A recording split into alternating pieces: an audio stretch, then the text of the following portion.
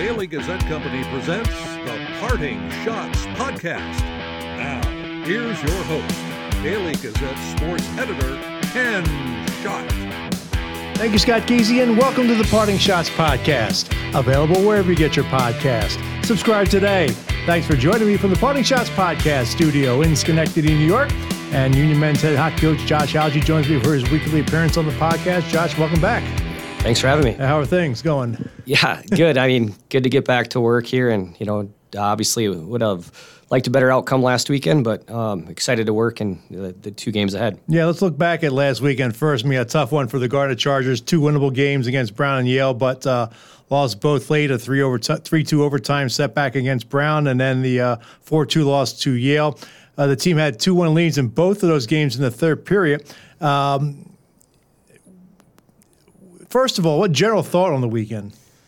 Well, I think that it's frustrating, and you look at it, and they're games that you could have won, maybe should have won, but you didn't find a way, and that's what matters in this business, in this game, is that you get the wins, and it's frustrating, but at the same point, I have such a strong belief in this group and these guys that I think we'll respond from it, we'll grow from it, and we'll learn from it.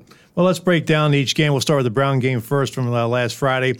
After Brown scored a power play goal late in the second period, Union responded with an even strength goal by Thomas Richter, who we'll talk about a little bit about more later, and a shorthanded goal by Carter Corpy. You take a 2-1 lead in the third and have momentum, but the team seemed very tentative coming out of the locker room in the third period. Only 3 shots on goal in the third period in overtime. The players seem to be treating the puck like a hot potato. And normally the team is very good in defending the extra attacker situations, but Brown scored with 26.2 seconds left in regulation and then won at 2:16 into overtime. It just seems strange to watch the team struggle with that puck handling in that third period in overtime. Why do you think that was? Well, for whatever reason, we just weren't completing passes, and there was a little shakeup in lines, and we had to make our way kind of through the game, and we got to do a better job of handling the puck and just possessing it and holding on to it, and then driving pucks to the net. I thought we got to give Brown credit; they did a good job limiting our chances, but we were hanging on, we weren't attacking, and we want to have a team that is just tenacious on everything and never quits. And I thought we were just kind of sitting back and watching the game. Yeah, how important is it to keep attacking instead of sitting back and trying to protect the lead? Yeah, I think you got to play smart, and you can't take unnecessary chances, but you still have to keep attacking, and that for us is a strength of us, is when we're on our toes, we're not on our heels, and we're attacking the game, and something we've kind of been focusing on this week. Well, that loss seemed to affect the team in maybe the first 40 minutes of the Yale game. Only 12 shots on goal, and Yale has a 1-0 lead heading into the third period. But in the third, Union really came out with a sense of purpose. You had energy, creating scoring chances. I think you had more shots on goal in the first 6-7 minutes of that third period than you did the entire second period. You end up taking a 2-1 lead on goals by Brandon Bear and Chad Smedrud, and everything was looking good, but unfortunately it falls apart late as Yale scored 3 times in a 2-minute span to win 4-2. How frustrating was that, knowing that it was a second straight game in which Union lost a 2-1 lead? Yeah, it was disappointing for sure. And I think it all started, we took a penalty with 7.5 minutes left, and I thought it was kind of a tic-tac call where, we have full possession of the offensive zone, and we get it called for a moving pick, and and then that kind of took the life out of us. And we had that game under control. We have to close that out, and that's something that can't happen, but it did. And again, it's frustrating, but you gotta move forward. The one thing I noticed led to the game-winning goal by Yale. Union won a face-off. I think it was Chad Smedrud won a face-off in the left circle in the Yale zone and drew it back to Corpy. And I think he had a lane to shoot the puck there in the high slot, but instead tried to backhand the pass to Cullen Ferguson at the left point, and everything became discombobulated. Yale goes down the ice, scores to take the lead. So did you get a chance to look at that play, and what did you see out of that? Yeah, we turned the puck over, and it came back down our throat, and I guess we were in position to tie people up and get sticks, and we didn't. We kind of drifted by the net, and they got a couple hacks and whacks at it. But yeah, it starts with our puck management and getting pucks through, and For us, I think there was they wanted to run a little switch there and get the puck back, but when it breaks down, you just can't do that. You got to get something. It's got to go north. It can't go back, and it ends up in the back of our net. I mean, is that a case where you tell the player shoot the puck? You have that lane open. Well, I think that you want them to get it there if it is, but it's kind of a tough one. I wasn't not in his shoes, but obviously I'd like it to go north. I want it to go back. So I don't know if it was called or he's calling for it or what, but trust Carter with the puck, and whatever decisions he makes, we'll live with. This may be a tough question. We'll ask you, which loss was more disappointing? I think for Friday, you have it, and you just got to close. It's 25 seconds left, and the one saving grace on Friday is you get a point. On Saturday to come away with nothing is pretty tough to swallow. So I guess I'll go with Saturday because we don't get any points, but they both were pretty tough. Yeah. Well, we'll talk about Thomas Richter, the Union flu bug situation, and look ahead to this weekend's home games against Clarkson and St. Lawrence after the break. You're listening to the Parting Shots podcast.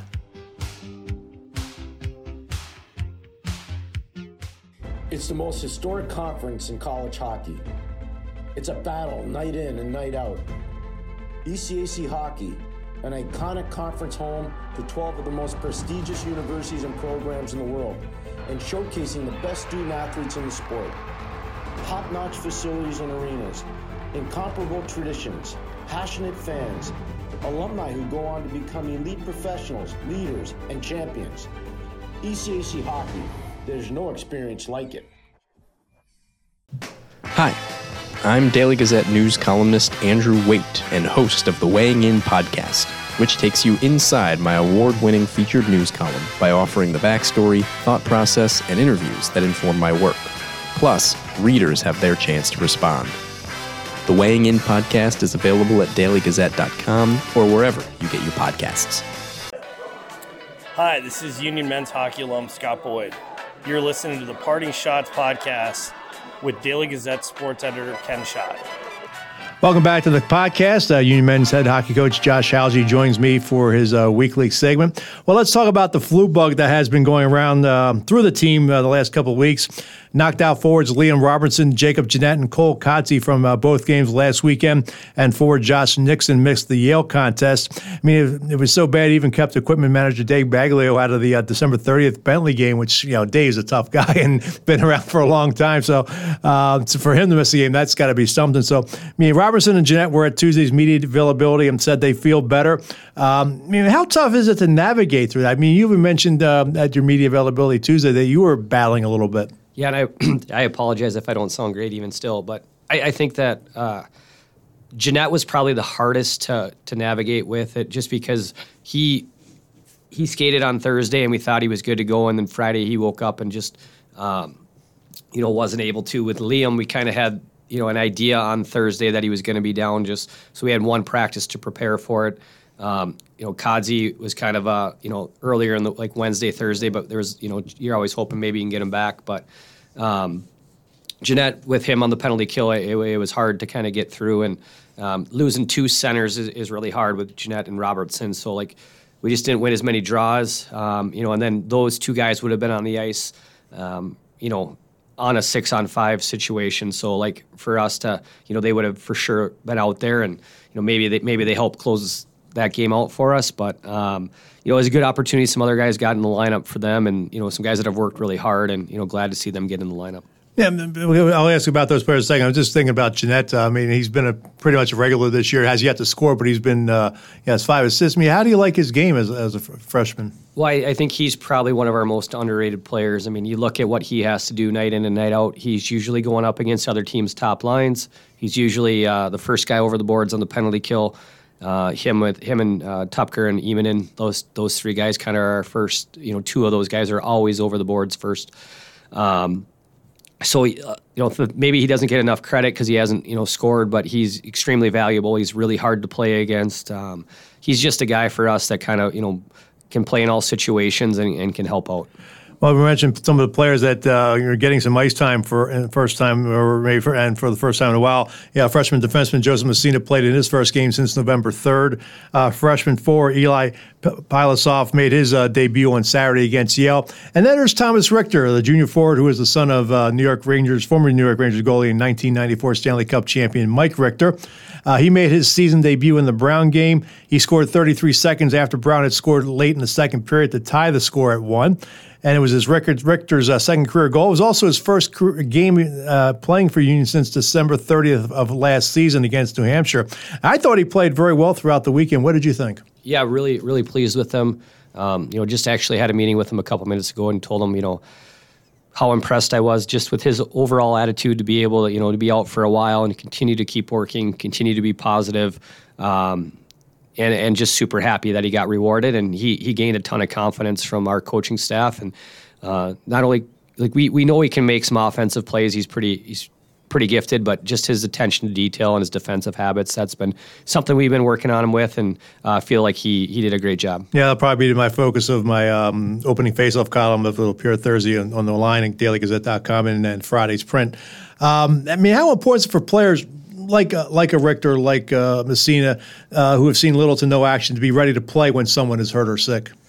Yeah, I think it's, we're in the process of developing these guys and, making sure that they're, continuing to get better even if they don't play. So, we want guys to have that next man up mentality and be ready at any point. But it can be frustrating. It can be hard. And I give credit to these guys. This group this year has been such a pleasure to coach. Everybody's positive. Everybody works hard. There's some frustrations along the way. Guys want to get in, but they continue to bring it every single day, and it makes it a lot of fun at the rink. Might Richter play again this weekend? Is it too early at this point here on a Wednesday we're taping? Is it too early to say? Well, yeah. Again, when I just talked to him, I said, hey, I can't promise you that you're going to play Friday or Saturday, but right now you're in conversations for it. You're if you don't play Friday, you could very well play Saturday. If you play Friday, you're not guaranteed Saturday. So just continue to keep being ready, and just, again, really impressed with how he's handled everything. And especially, and we mentioned this back last month after the first Vermont game, where he had a hand in helping you guys seal that victory with the video review. So, having him being able to contribute in that kind of way, what does that say about him? Yeah, he's willing to do whatever it takes for the group to win and be successful, and he's willing to put away personal sacrifice or personal success for the better of the group, and that's just truly impressive to me, and again, just says a lot about him as a person. We missed a chance of seeing Richter versus Richter on Saturday with the Yale's. His brother plays for Yale, but was scratching the game. I was hoping Keith and Lane would dress him, have some fun there. Yeah, when we were looking at it, I thought when you're kind of looking at the schedule, you really want to make sure you can try to get him in that game if you can. We don't want to give out free games, but deep down, you want to cheer for certain players at certain times of the year, and would have been nice, but I was glad Tommy got to get in. Well, how good will it be to have a healthy lineup this weekend? Yeah, they just even in practice this week, nice to be back and have a little more pace in practice and be able to get up and down the sheet and try to fine tune our systems. Well, Union closes out a 4-game homestand by facing Clarkson at 7 p.m. Friday and St. Lawrence at 4 p.m. Saturday. The Gardner Chargers split the games against the teams up in the North Country in November, 4-3 win over the Saints and a 4-1 loss against the Golden Knights. What stood out to you in those games? Well, I thought, both are highly competitive teams. Both really are physical and hard to play against. I thought the St. Lawrence game was one of our better games of the year this year. I thought we played really well. We managed pucks. I thought the first period we played well, but we didn't score. Ended up getting, kind of a break early in the second, and then kind of, played much better, and then maybe hung on a little bit in the third. Against Clarkson, I thought they kind of took it to us in that first period and really controlled the game, and they got off to a fast start. So we were chasing the game kind of the rest of the night, and we got to be ready for two really tough opponents. Yeah, I remember that Clarkson game. Even though they controlled the first period, was no score. That was that 3-goal second period that really put you guys in behind the 8 ball. Yeah, and I still to this day, I thought the first maybe 5 minutes or 4 minutes of that second period were some of the best hockey we played, and then we made a mistake and we compounded with another one, and next thing you know, it's 3-0, and it started with our first period. We weren't ready to go, and we always seem to get Clarkson's best, and I expect we get their best on Friday night. What do you think will be the key to bouncing back, snapping a 4-game losing streak, and getting 6 points? Well, I think it's just, for us, it starts with our start. We have to be better in first periods. We have to set the pace. We have to be ready to go. And, for us, it also goes along with our puck responsibility of just managing the puck. And,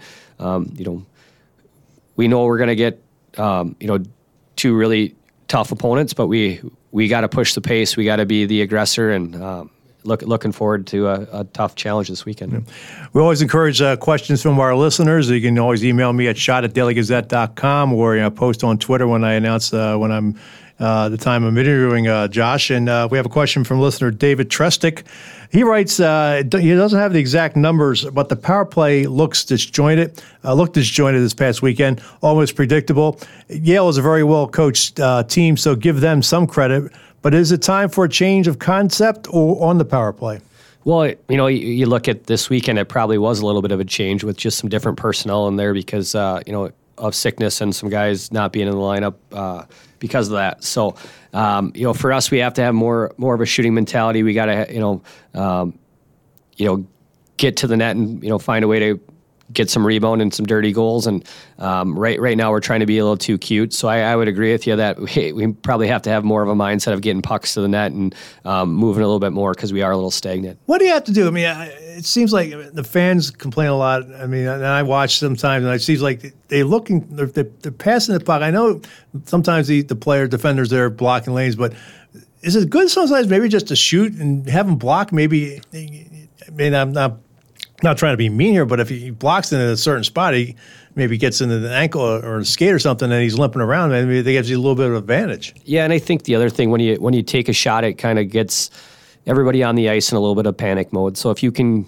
get a puck on net and, recover that rebound, all of a sudden now they're out of their structure and you can attack again. So, I think that, like, for us, we got to get more traffic to the net. We have to get more pucks to the net, and we don't have to be so pretty. One thing I should bring this up, and I should mention this: the 2 goals that was scored against Yale by Burr and Smedrud, the exact same goals. They were right on top of the crease. Those are kind of the greasy goals that you like to see, right? Yeah, I mean that's for us has got to be an emphasis, and we have to get more of those goals. Like, that's how we're going to generate. And I think when you look at power plays that are successful, it's volume of shots, volume of shot recoveries, and then just making the kill be out of their structure a little bit so you can get some passes, across the midpoint of the ice. Like, you got to get goaltenders moving and you got to take away their eyes. Well, Josh, first of all, David, thank you for the question. And as I said, you can email questions at shot@dailygazette.com or post on my Facebook page and X when I post the time I'm interviewing Josh. So, again, appreciate the question, David. Well, Josh, appreciate a few minutes. Good luck this weekend, and we'll see you over at the rink. Sounds good. Thank you. All right, that's Josh Hauge. Don't forget, I'll be covering both games this weekend. You can follow my coverage on X, Threads, and Facebook. I'm hoping to have post-game podcast. Been tied up with some other work business, so I'll do my best to get the post-game podcast up. I am posting videos of the weekly Union men's and women's hockey media availabilities and the post-game interviews. To subscribe, go to YouTube and search Ken Schott. And my next podcast will be posted on Thursday. I'll have interviews with SUNY Coble School cross-country coach Mitch Tomaszewicz, who is getting inducted into his alma mater, Lewis University, and the Academy of Coaches. I'll also have interviews with members of the Union men's and women's hockey teams. The views expressed on the Parting Shots podcast are not necessarily those of the Daily Gazette Company. The Parting Shots podcast is a production of the Daily Gazette Company. I'm Daily Gazette sports editor Ken Schott. Thanks for listening, and I'll catch you next time. From the Parting Shots podcast studio in Schenectady, New York, good day, good hockey.